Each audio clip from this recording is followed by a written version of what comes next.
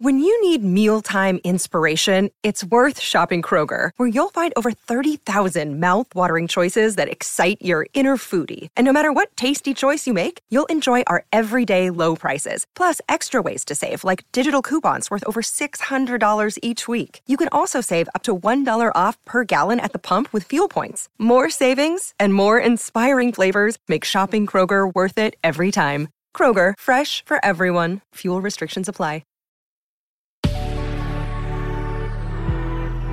Good risings. I'm Brian, and this is Grateful Grains. Happy Monday, and welcome back. As I'm sure you know by now, Jackie is taking the month of June off, but this is the final week that I'll be flying solo. We'll be spending it discussing the power of discerning our mental state in a week called Call It What It Is. And we're getting it started today with excitement. We feel stress when there's more on our plate than we can handle, mentally, physically, relationally, and spiritually.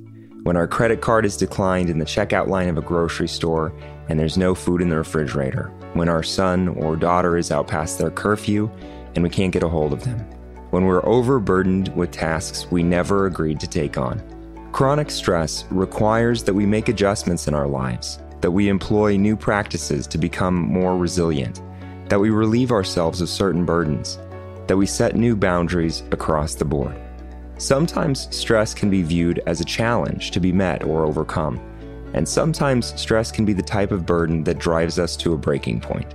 Chronic stress is generally the result of a foundational need going unmet. And while the word anxiety is often used interchangeably, it's another thing altogether. Anxiousness is a deeply ingrained physiological response, the result of millions of years of survival-based evolution. It's an inner rumination that we are in some way unsafe. We're built to perceive threats. Our bodies work hard to warn us when it thinks it's time for us to seek out safety, to fight, to flee, to fawn, or freeze. The issue with anxiety is that our minds so often perceive threats in places where there's none at all.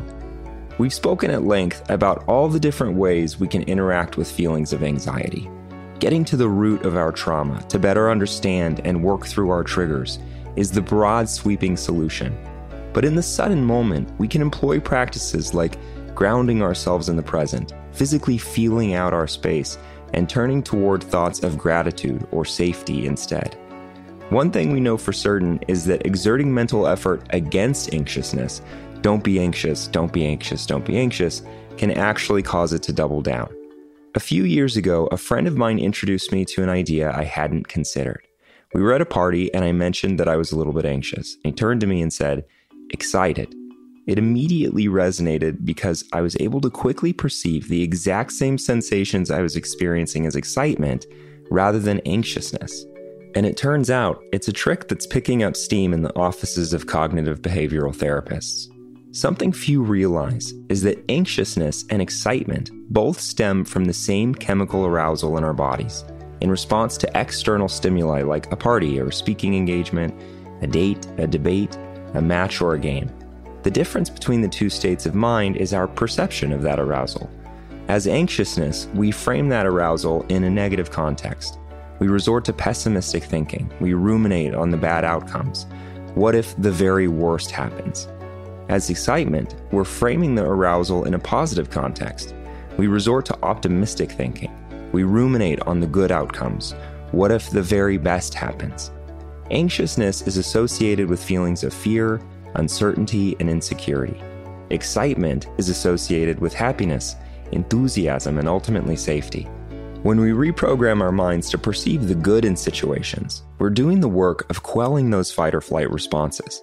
We're taking control of our carnal instincts and reassuring our bodies that we're not in mortal danger. We're signaling safety. Physiologically, optimism and safety-based thinking is causing a reduction in cortisol levels and stimulating the release of dopamine. And as those hormones trade places, happiness and comfort take the place of fear and anxiety. The more often we intervene in those subconscious mechanisms, the more second nature that intervention becomes. This practice is building and reinforcing new neural pathways in our minds. Over time, it makes thoughts of safety our innate response. We're literally reprogramming the way our subconscious responds to external stimuli. So let's call it what it is. Are we stressed or are we anxious? And if we're anxious, could we be excited instead?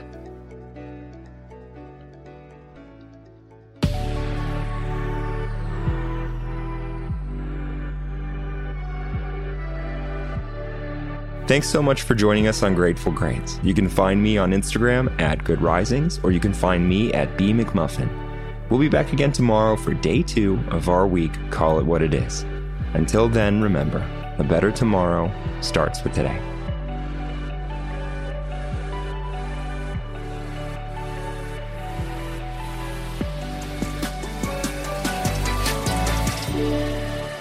Good Risings is presented by Cavalry Audio.